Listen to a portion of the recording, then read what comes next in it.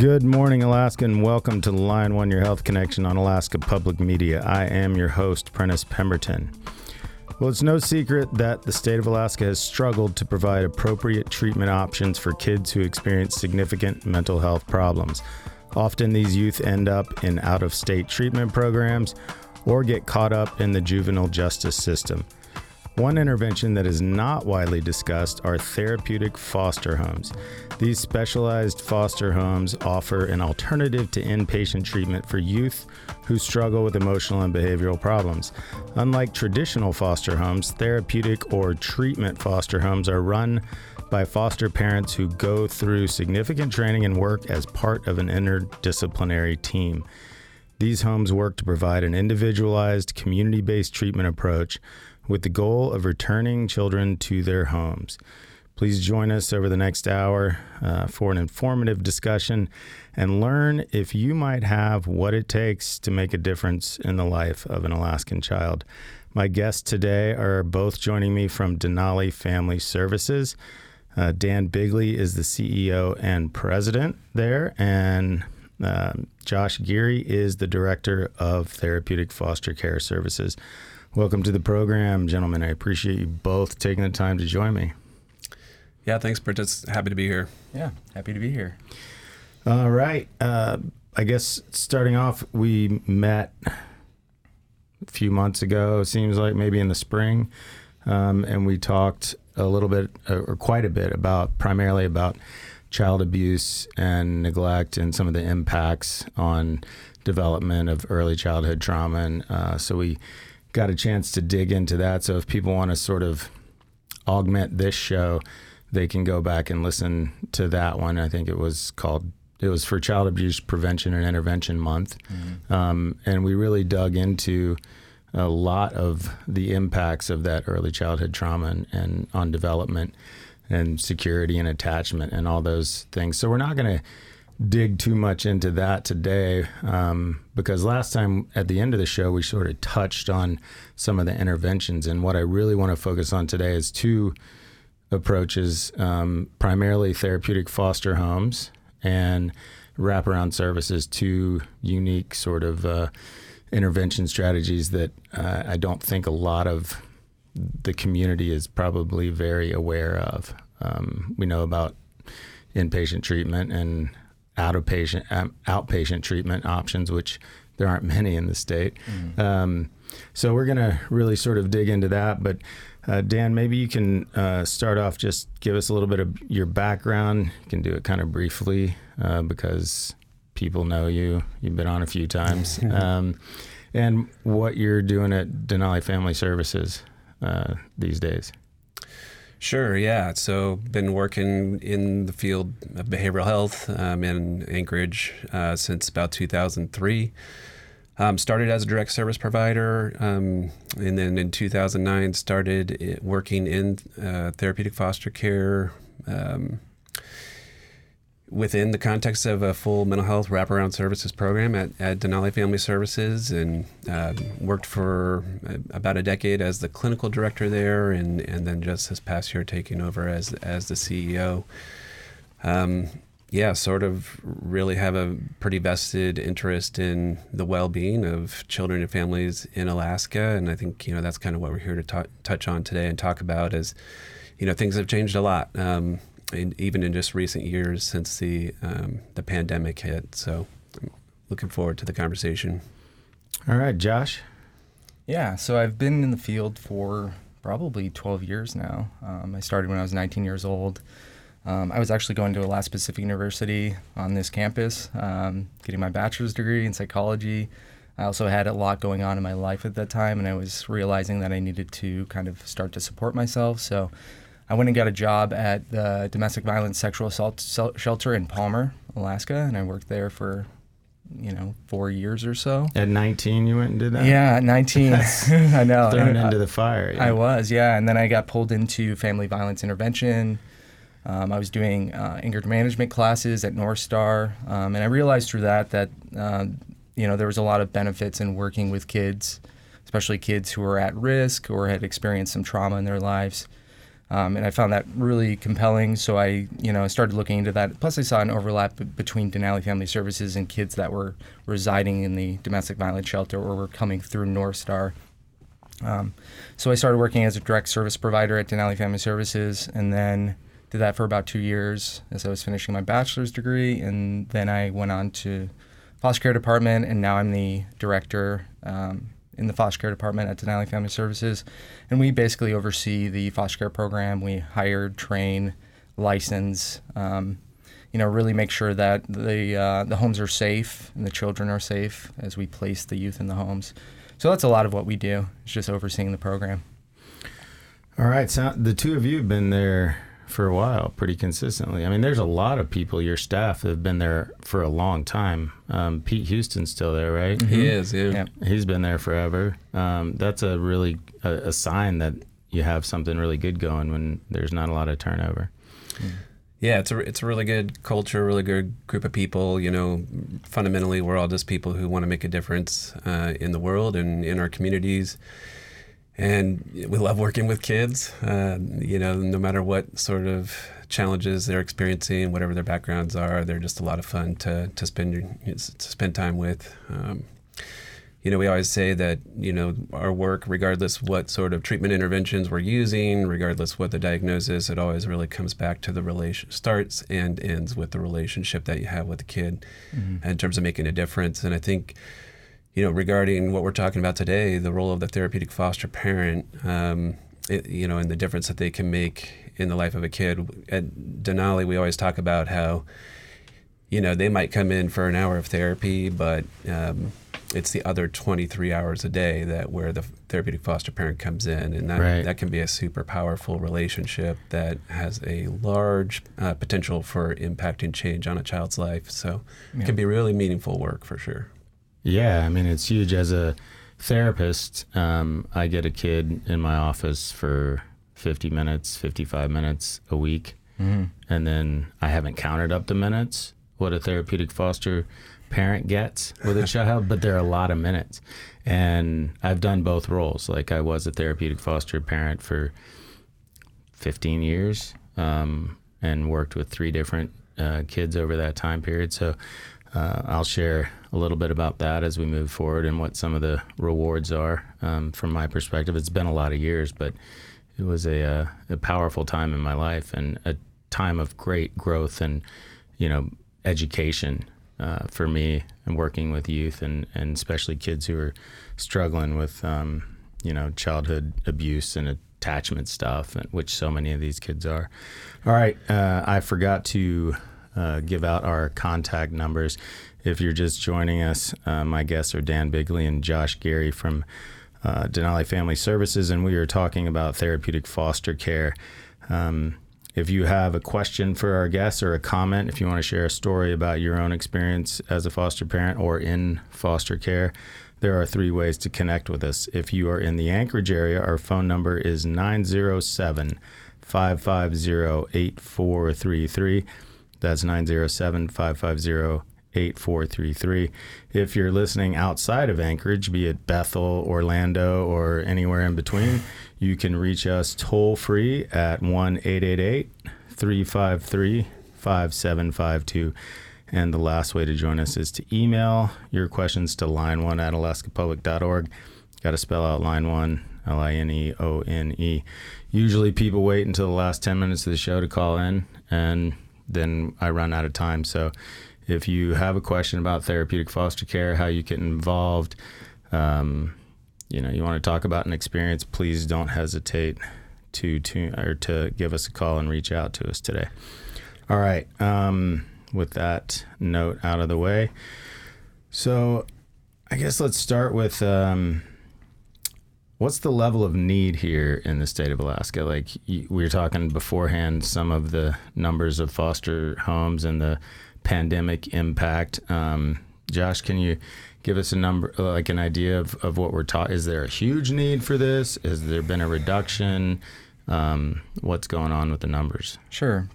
Prior to the pandemic, there was a huge need for foster parents, and then you saw the increased stress that happened. I mean, you can imagine, I think the pandemic was difficult for all parents. and then you take into account the trauma and the level of need that some of these kids have, and you're talking about schools being closed or very limited, you're talking about daycares being closed or very limited, you're talking about not a lot of community supports. So I think there was a huge amount of turnover during the time between 2019 and the beginning of this year, and there was also a lot of apprehension for parents coming on to be new foster parents. So you saw the typical turnover that happens maybe increased, but also apprehension that limited the amount of foster parents that were coming on. I don't think anyone was really thinking, hey, this is a great time for me to become a foster parent with the state of Alaska. So we saw, numbers that were prior to the pandemic. It was over 1,000 non-child specific homes, meaning homes that are open to taking any youth.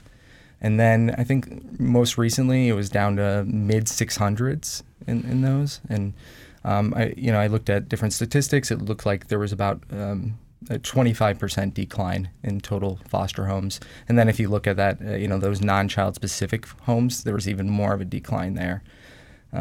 Potentially as much as like 40% or something. Yeah, significant decline. What's a non-child specific? A non-child specific home means that they're getting licensed just to be a foster parent for any youth that's in the state of Alaska custody. Oh, not kinship, not a specific child. Yep. So a lot of homes, about half of the homes get licensed because they have a relationship with the child. Gotcha. It's kinship care, or maybe a teacher and a student, things of that nature. Okay, so just people who want to say we're open, send us a kid in need. And I think it's important to point out too the kind of broader context of mental health in the United States and mental health in our communities as we look at the decline in the capacity, particularly for therapeutic foster care or in just more broadly foster care in general.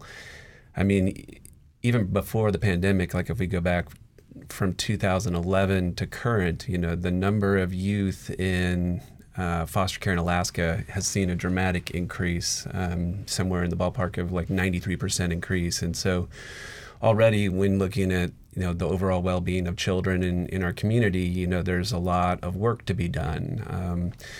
And then you throw on the sort of conditions and the stressors that the pandemic provided just on the mental health needs of not just this population, but really just all children. Right. I mean, right now it's being described as a mental health crisis, where as many as 40% of teenagers are reporting persistent feelings of sadness and hopelessness. Over 51% of parents reporting that they have significant concerns about the mental health of their children.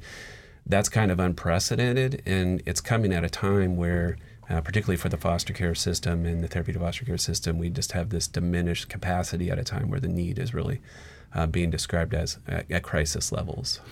Yeah, I couldn't get kids into Providence that were suicidal, and we all read the stories out of Colorado and in other states where their systems were overflowing and way beyond capacity, and they weren't able to serve the youth. So, and we know the problems during the pandemic with depression and anxiety and addictions flaring up and eating disorders. I mean, it was across the board. You pick something, all this isolation and the lack of connection that we had as humans really took its toll. So, all right, so the numbers have increased, the need has increased, and the providers or the options have decreased.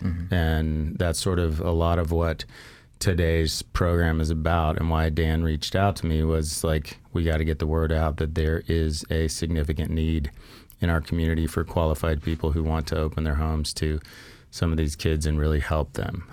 Absolutely. And Prentice, if I might real fast too, I think it's also important to kind of look at who we are as far as like when we're talking about therapeutic foster care or Denali Family Services, AK Child and Family, any of the providers providing this service, how we fit into the continuum of care to kind of understand what therapeutic foster care is. Because in that continuum, you sort of have your traditional outpatient clinic, where, like you said, kind of an hour a week of therapy services, maybe two.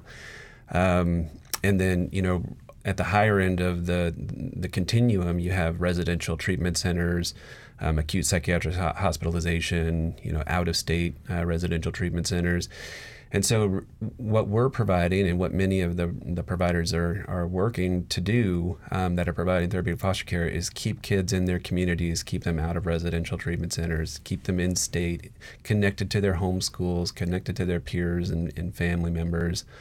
And so unlike the sort of 1 hour a week therapy model, like we're with kids in schools, we're with kids in the community after schools, we're providing services in the home, in our clinic, a full suite of therapy and psychiatric services.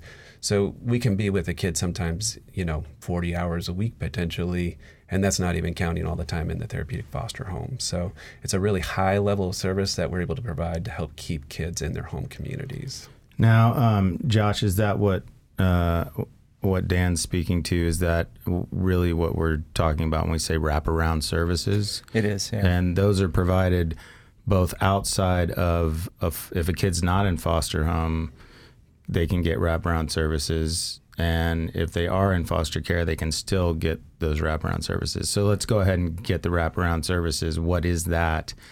Let's get that piece out of the way, and then we can get back to the therapeutic homes specifically. Sure. Yeah, and Dan could fill in too as well. But wraparound services essentially are school, community, and in the home. So you're looking at 3 kind of elements of a child's life and providing services within that. So we have, clinicians who are master level clinicians who are providing therapy to the youth. We also have case managers who are there to support the youth, support the family. They also are looking at, alternative services or help with, support systems and things of that nature. And then you have the foster home that does, they're like the agent of change. They're also doing, most of the work with the youth and spending most of the time with the youth. And then we have the school-based services, community and school-based services. So behavioral health associates who are working in the community, working in the schools, kind of being the one-on-ones per se, the direct service providers. And they're really trying to teach the youth, healthy coping skills. And everyone, the foundation of all this is that we're all working together on the same treatment plan to establish, we're looking at the behaviors of the youth and what their goals are and what they need to be successful. And we're all working together in, all of those facets to essentially help the child develop in their behavioral health issues. Yeah. And at Denali, we're providing everything from sort of the early childhood, social, emotional, all the way through to, transition to independence for our adolescent, all the way through age 21. So really, the entire spectrum of childhood and adolescence. And of course, really integrating families as much as we can into that. And Josh mentioned our therapy services, so kind of providing anything from child-centered play therapy all the way through to like trauma-focused cognitive behavioral therapy, EMDR, family therapy, group therapy, et cetera. So, okay, we have, let's go to our first phone call. We have June in Anchorage. You're on line 1. Go ahead. Thank you for taking my call. I worked in the Bering Straits region, and I was able to have our tribal organizations, 19 villages, to pass children's codes to put children in priority who are under foster care and stuff like that. But it was really hard for me to get licensed tribal homes because of the state of Alaska had variances on homes, like gun locks and behavioral issues and things like that. And it was really hard for me to do that.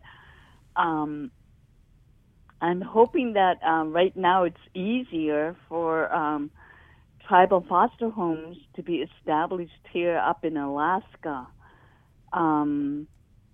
I know I work with the state of Alaska on the variances on homes and things like that, but it was really, really tough for me to do that. I'm a natural. I don't have any licenses or anything like that, but I'm a natural, a child person or things like that. But Are there issues being addressed now about behavioral issues? Because there's stigma attached to foster kids these days. And people are afraid that if they take on a foster child, there's some issues that's going to be attached to them. All right, June. Well, thank you so much for that call. And I think you bring up a great question about, because Alaska is so vast and the idea is to keep these kids in their communities. Working with the AYI program, the Alaska Youth Initiative program back in the 90s when I first moved here, we would have a lot of kids from Native communities, villages that would come into Anchorage to get in a foster home. But that's not much different than getting sent to Montana. As far if you're coming from New Stoyahawk up the river, it's not much different. So we are at our first break. So I do want the two of you to answer that question. That's a great point that June brings up, and a lot of these homes don't pass all the test requirements and this water whatever, so what's being done to address that problem? And then I do want to get to Danielle. I'll take her question when we come back from our break. But if you're just joining us today, my guests are Dan Bigley and Josh Geary from Denali Family Services. Josh is the director of Therapeutic Foster Care, and Dan is the president and CEO. If you have a question for my guests or a comment about today's topic, please give us a call or send us an email. Our Anchorage phone number is 907-550-8433. Outside of Anchorage, you can reach us toll free, 1-888-353-5752, and our email is line1@alaskapublic.org. After this short break, we'll continue our conversation about therapeutic foster care. I'm Prentice Pemberton. You are listening to Line 1, Your Health Connection on Alaska Public Media. You're listening to Line 1 from Alaska Public Media. You can find Line 1 on alaskapublic.org or wherever you get your podcasts. Are you ready to start accelerating your child's future through education? The Alaska Native Science and Engineering Program is expanding its reach with new opportunities in Juneau and Southeast Alaska. With ANCEP's Acceleration Academy, high school students can earn college credit, save thousands of dollars in college costs, and experience fun, hands-on learning. ANCEP, it's a better way to learn. Learn more and enroll at ancep.net/acceleration. This message sponsored by ANCEP.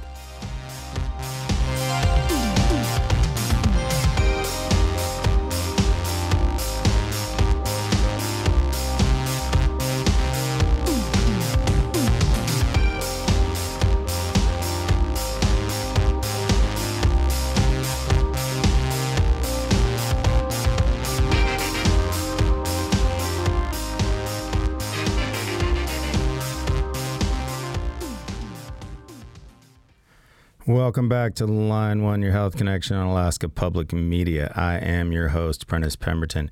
If you are just joining us, my guests today are Dan Bigley and Josh Geary from Denali Family Services. We are discussing therapeutic foster care, the ins and outs of it, and the need that we have to have more people step up into this important role. If you have a question for my guests or a comment about today's topic, please give us a call, send us an email. In Anchorage, we can be reached at 907-550-8433, toll free at 1-888-353-5752, and our email is line1@alaskapublic.org. Danielle, you have a question for my guests. Go ahead, you're on Line 1. Yeah, hi. Thank you so much for taking my call.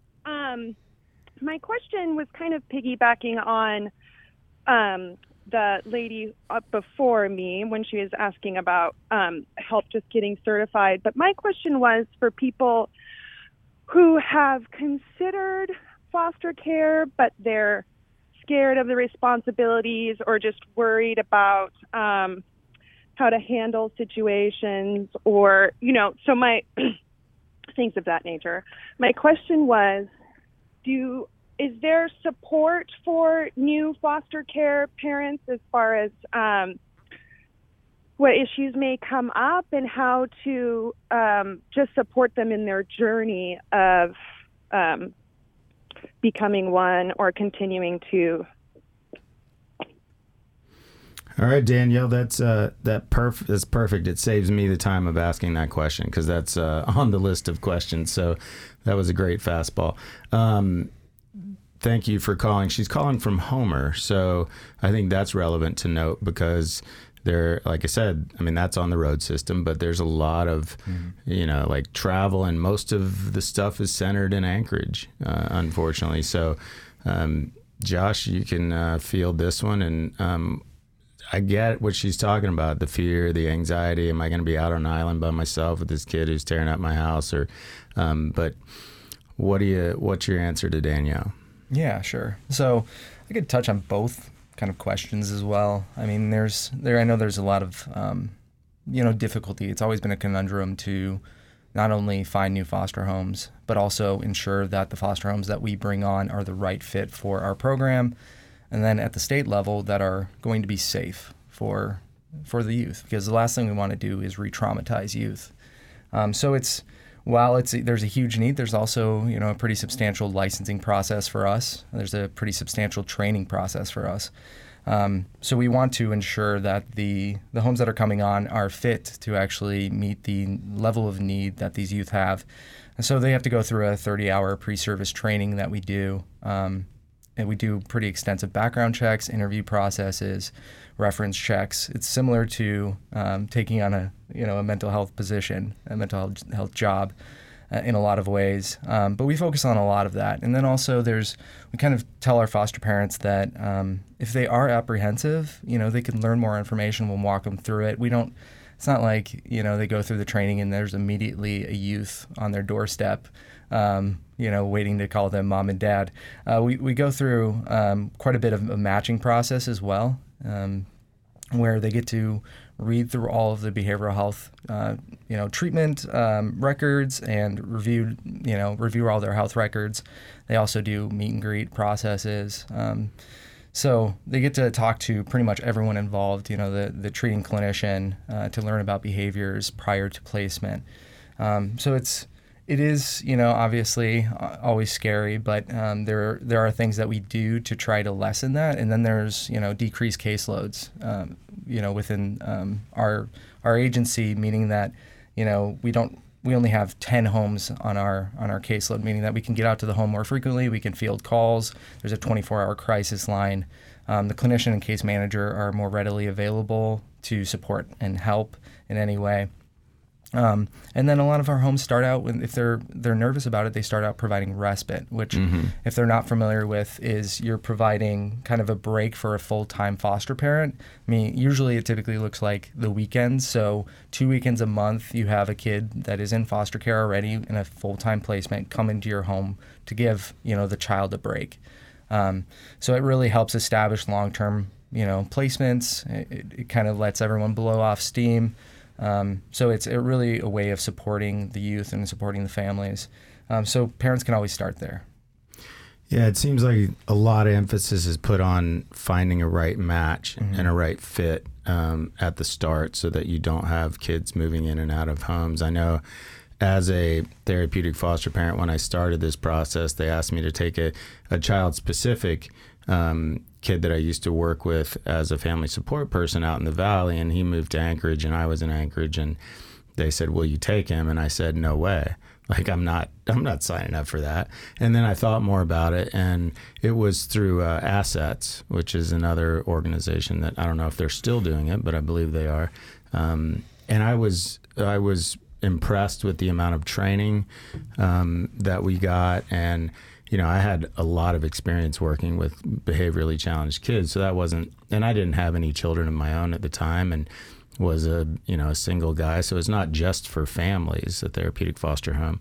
And it was a really good fit, and he ended up living with me until he was 25. I had to transition into an adult assisted living facility to keep him past a certain age, but he really became a part of my family because it never did work out for him to go back home. But his mother was really involved, his family was involved, and I got great support from the agency. We had a person would come out to my house at least once a week. I had respite care was set up. I had, additional time. People would come pick him up from school and take him out to do community activities.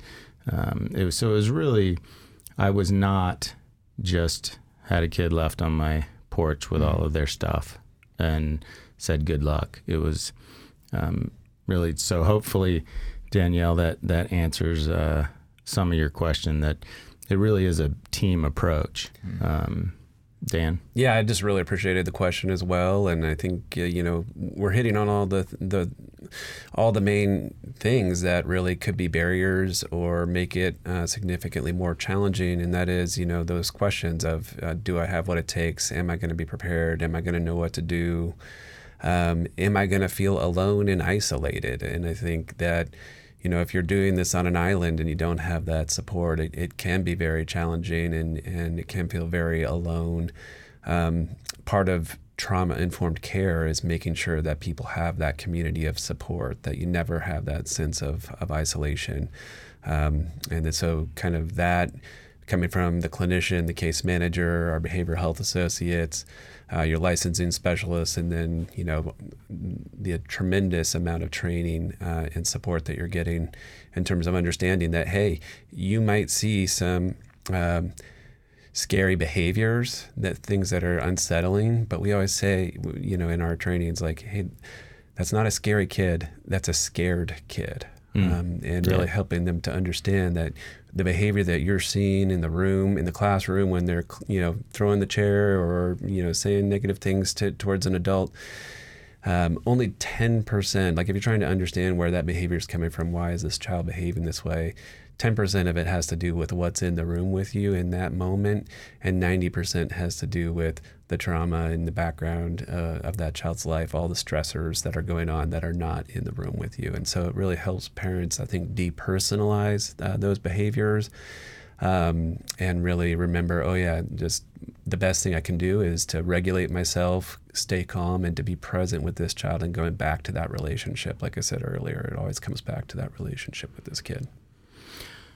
All right, I want to get back to my earlier caller because I don't think we really addressed that, and I have another email that sort of lines up perfectly with it. It says, "Good morning, thank you for the discussion. Can you ask your guest how many Alaska Native children are in state foster care and their experience with ICWA? What tribes or villages, what can they do to keep their tribal members in their respective cultural settings?" And that's kind of what I was touching on earlier. We're pulling kids from the village and, putting them in foster homes in Anchorage. It seems like a huge problem logistically and, finding the right homes in their communities. What's being done and are you all doing? And it goes into Danielle's call, like she's in Homer. Do you have homes in Kenai, Homer, Ketchikan, and then this seems like a huge question. So Josh, no pressure. Yeah, can I just defer to Dan at this point? Well, it's a huge question, and it is a huge problem, and I think it really is a problem that's system-wide. I think that really to understand the nature of the problem in terms of, hey, why don't we have more tribal homes? Why don't we have more homes in rural settings? I mean, there are some that are doing it. I don't mean to pretend that there are none in terms of foster homes in more remote settings outside of sort of our hubs. But I think there's a lot of cultural issues here, going back to like the trauma that was created with the boarding schools and sort of the removal of children from communities. It's something that we're very sensitive to. And so, no, I don't think that there are any great answers right now. Unfortunately, it is something that needs to be really continued to be worked on at a system level in terms of how do we incorporate more of that? How do we create more flexibility in regulation? And provide more culturally relevant services. What I can say is that, within the provider community, what we're doing, what others are doing is trying to provide the most culturally relevant treatment we can. And part of how we're doing that is by partnering at every opportunity with families, including families in the treatment process as much as we can, even if they are remote. I mean, that's one of the nice things that's come out of the pandemic and all of that is our ability to provide remote therapy services and include families and work with those families to help create that transition back to the community as quickly as possible, and really just do everything we can to create that sense of partnership. All right, so it is a problem that needs a lot more work, and there aren't any. I mean, it just seems so relevant, and I think it's across. You read about the same problems outside of Alaska as well, and some of the native communities that are struggling with this same issue of how do you keep kids with culturally appropriate treatment approaches. And I think what you're saying is you're doing the best you can with what you got at this point. Absolutely. Yeah. And, it's known that Alaska Native youth and other minority youth are overrepresented in the child protection system. And so, I think there's a lot to this topic. This could be your next 3 shows. Really. Yeah, you're right. Yeah. And so how are we engaging communities in, meeting the needs of children within those communities, and I know that it's something that everybody in Alaska has a real interest in. It's just a matter of aligning the systems of care to make that happen. So maybe I'll put a shout out to anybody that's working in these communities that's trying to develop this stuff and have them on the air to talk more appropriately about that topic instead of us discussing it without knowing what we're talking about. All right. So, that's a call out to someone who wants to have that discussion intelligently. So back to sort of what we're doing here. And Josh, do you have homes? Like, what's the reach of Denali Family Services, like geographically, distance-wise? And what could somebody are there agencies in Homer, Kenai, Fairbanks, Juneau doing this work? Yeah, so there are other agencies that are doing work down in Ketchikan area, Juneau area. There's another KCC, which is down in the Ketchikan, Kenai area. I have read about other child placement agencies such as Denali Family Services trying to expand, and it's always been very difficult because often you have to partner with other community mental health providers in the area because the level of treatment we provide is. It requires kind of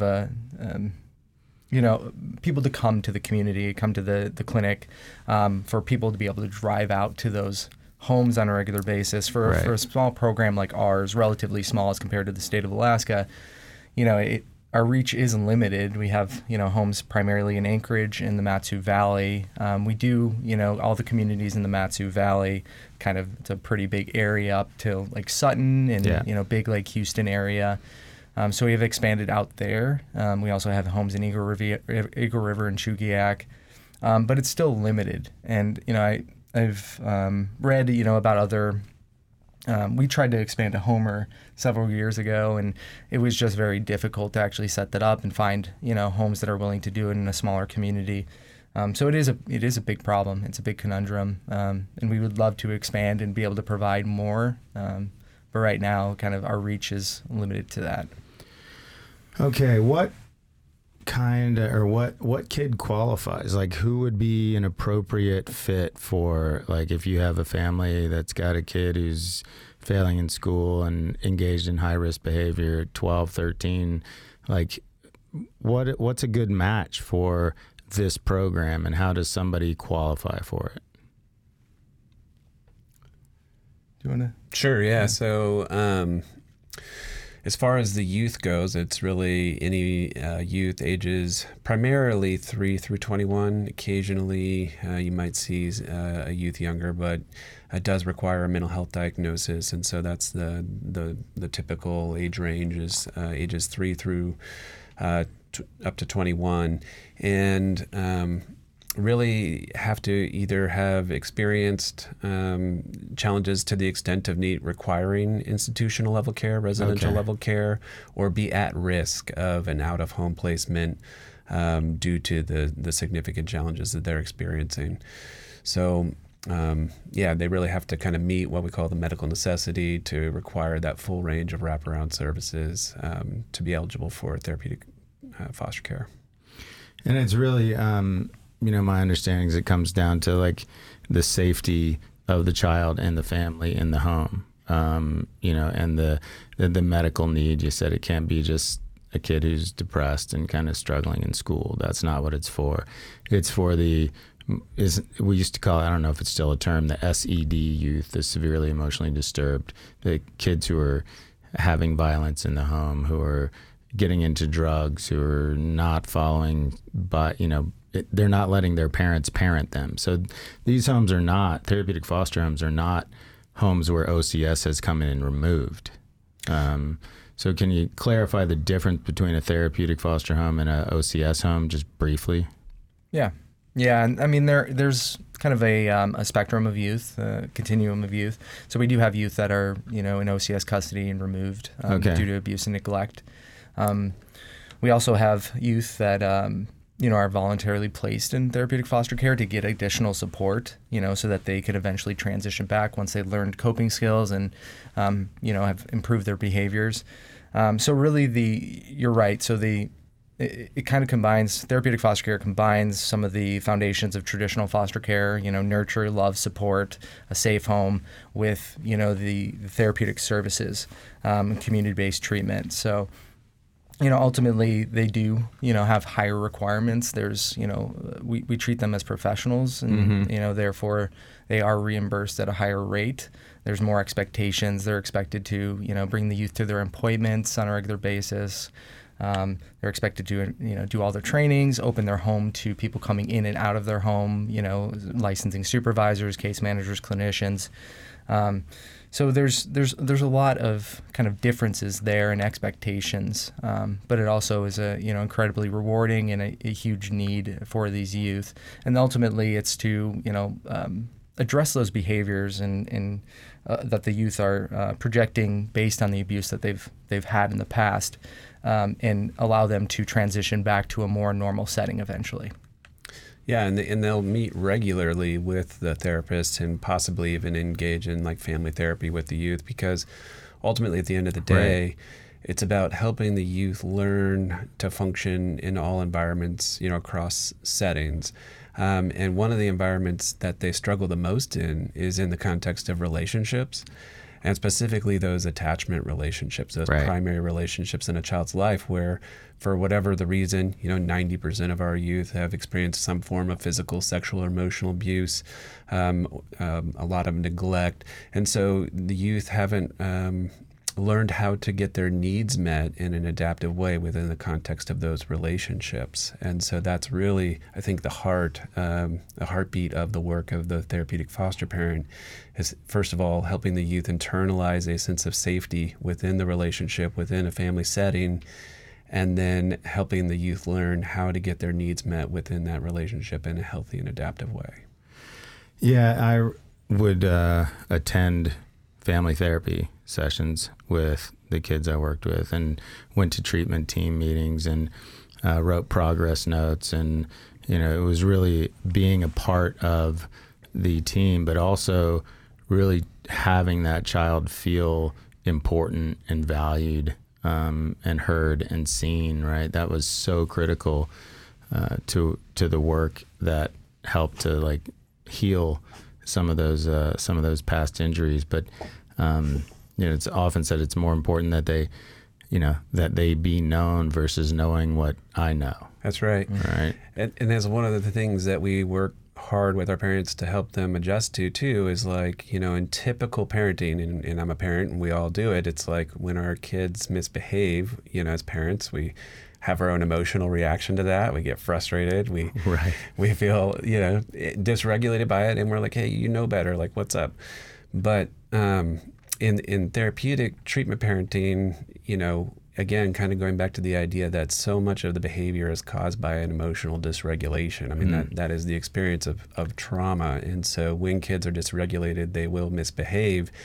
And if we're conceptualizing and understanding the behavior through the lenses of fear, anxiety, these types of things, then our traditional parenting of like punishment, consequences, limit setting, it's not really effective, because how do you help somebody who's in a state of fear feel safe? That's Right. really the way to think about how we're responding to the kids in our foster care system. Yeah. All right. Yeah, it's professional parenting. It is. It's professional parenting. It is. Okay, if you we're past our time for breaks, so I have to take one real quick. If you're just joining us, my guests today are Dan Bigley and Josh Geary from Denali Family Services. We are discussing therapeutic foster care. If you have a question or a comment for us, I will give you our phone numbers when we return. After this short break, we will return for more of our conversation with Dan and Josh. I'm Prentice Pemberton. You're listening to Line 1, Your Health Connection on Alaska Public Media. You're listening to Line 1 from Alaska Public Media. You can find Line 1 on alaskapublic.org or wherever you get your podcasts. Are you ready to start accelerating your child's future through education? The Alaska Native Science and Engineering program is expanding its reach with new opportunities in Juneau and Southeast Alaska. With ANSEP's Acceleration Academy, high school students can earn college credit, save thousands of dollars in college costs, and experience fun, hands-on learning. ANSEP, it's a better way to learn. Learn more and enroll at ansep.net/acceleration. This message sponsored by ANSEP.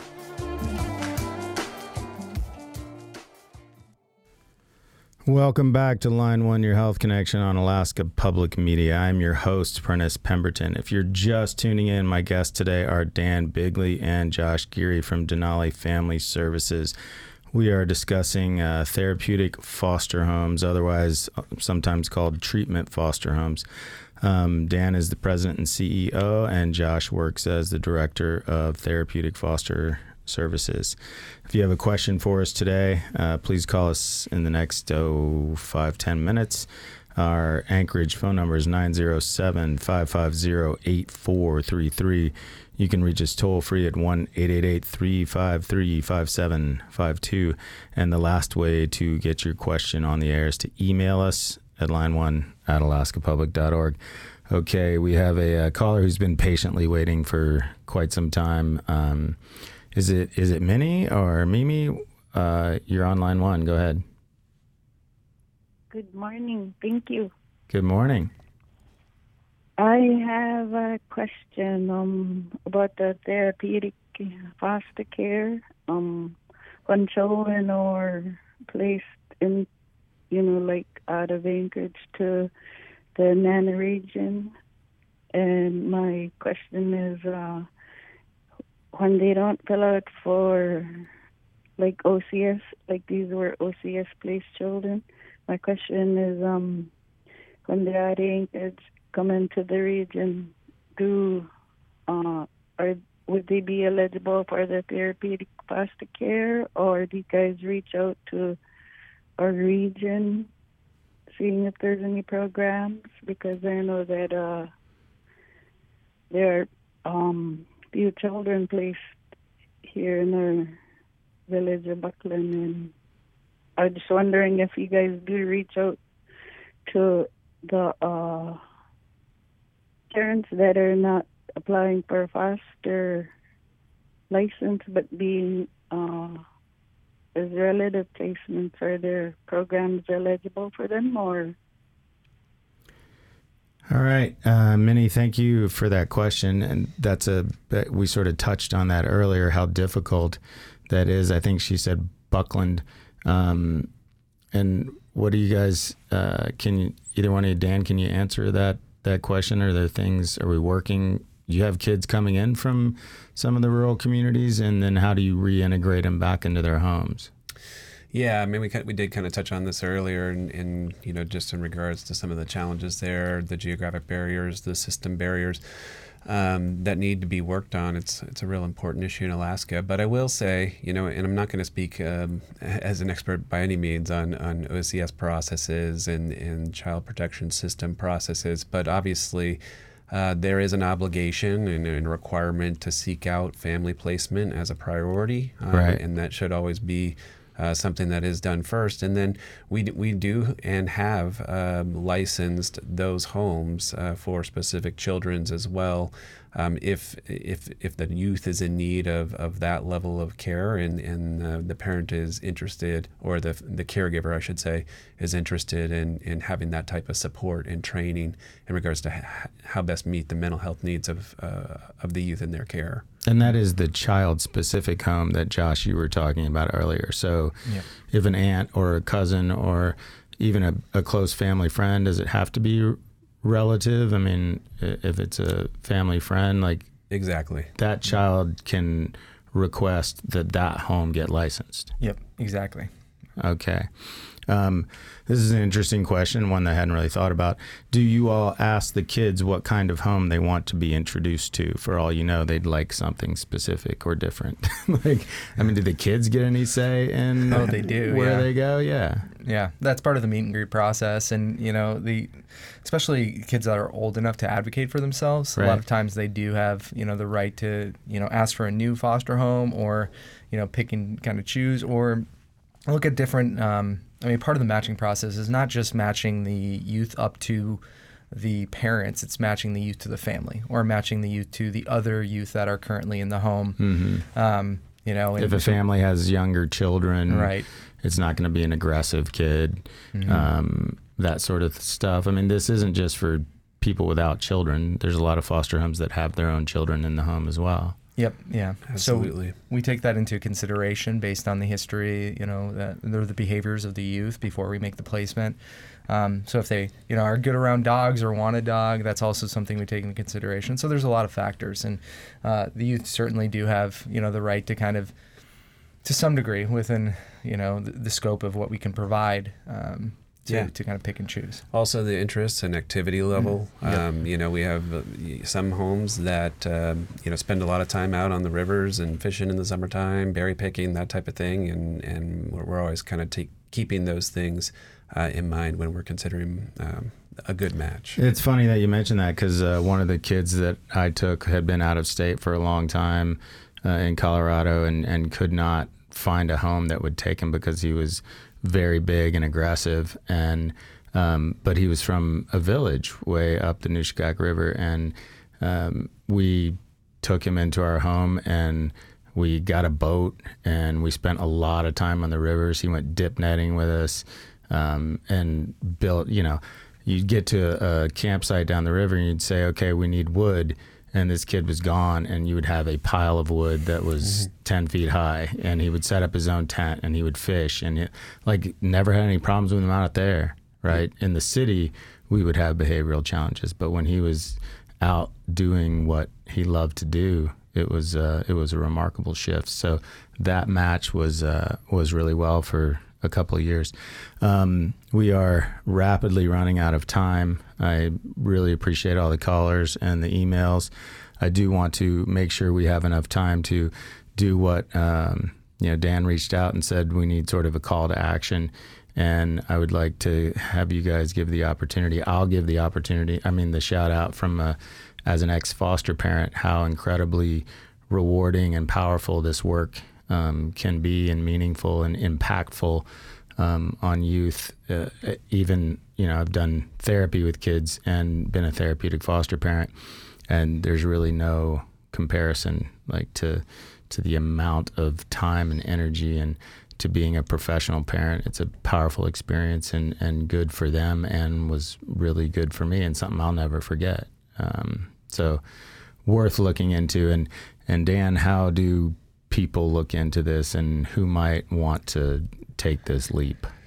Yeah, I mean, it definitely takes a special person, and it's oftentimes a job that very few children or adolescents are going to thank you for doing this job until much later. Later, yeah. Exactly. A lot of times they'll get the calls later on and say, "Wow, you really made a difference," and that's really the type of person that we're looking for, is that person that really wants to make a difference in their communities, in a child's life. I know for me, just the idea of leaving some prints in the sand, so to speak, in terms of just making an impact, is something that gives me a great sense of purpose. And that's really, I think, what the type of person that we're looking for. And obviously somebody who loves kids and is wanting to be a part of a solution in our communities here in Alaska. So as far, I'll also just say, like, with no sense of commitment, if you just want to call and get more information, call and have a conversation, please do. Give us a call at Denali Family Services, give the Alaska Center for Resource Families, or any agency in your community that's providing these services a call and get involved in the foster care system in some way, because there are plenty of kids, there's plenty of need in our communities, and at the end of the day, I mean, that's ultimately our goal at Denali, is supporting the mental health and well-being of children and families. A quick Google search of therapeutic foster care brings up a list of providers and information and resources. There are a number of agencies doing it here in town, and maybe check in your community and see if there is something going on there. Josh, what are your thoughts, like, as the director of this? Like, who are you looking for? What are you hoping for from this show? Like, I know you want, like, I don't know, 75 more really good homes, something like that. It's a lot of work. Yeah. Ultimately we look for people that are, nurturing, caring, patient, and resilient. I think the mistake that a lot of people make going in is thinking that, as long as they provide love and support, that the youth is going to do a complete, 180 within the first few weeks. And it takes a lot more time than that. We have to understand that, these youth have complex trauma, and they've had multiple placements at times and multiple broken relationships, which, leads to them having trust issues with adults. So we have to break through that. We have to really be patient and resilient. I had an email that asked about reactive attachment disorder, or RAD, and that was a term that was pretty popular a while back. And does that come across your desk as a diagnosis much anymore? But that's exactly what you just mentioned: attachment problems, trust issues, and that's something. So, are these kids like chronically attachment avoidant? I think that's, like you said, I mean, it used to be sort of like the hot topic of du jour. But really, yes, we see that diagnosis, but very few kids actually meet the full criteria for it. It's really about having those attachment-related challenges. Like I said, I was talking about earlier, learning to navigate and get your needs met within the context of relationships. And learning to have healthy attachments. And so while that can be extremely challenging work, because for youth that are reactive to attachments, to attachment relationships, the very course of developing a relationship is going to increase the anxiety of that youth and make them feel less and less safe, because they know that the relationship can't be trusted, that it can't be consistent and predictable, that they will get hurt. And so our work is to be exactly that: consistent and predictable and safe. And over time, we can change those internal working models of relationships. We can help shift and create a sense of safety, help them learn to navigate that relationship. And the change we make can last for generations. All right. I did have another email about the assessment process. It was from an OCS worker. Kids go through an assessment process, Josh, to really screen them out for appropriateness for foster care? They do, yes. Yeah, and most of our referrals come from, OCS or North Star. All right. That's all the time we have for today. I thank my guests, Dan Bigley and Josh Geary from Denali Family Services. Thanks so much to both of you for taking the time out. This is an important discussion, and I would encourage anyone, as Dan said, to just reach out and find out. There's probably some foster parents that they can talk to who will give them the lowdown.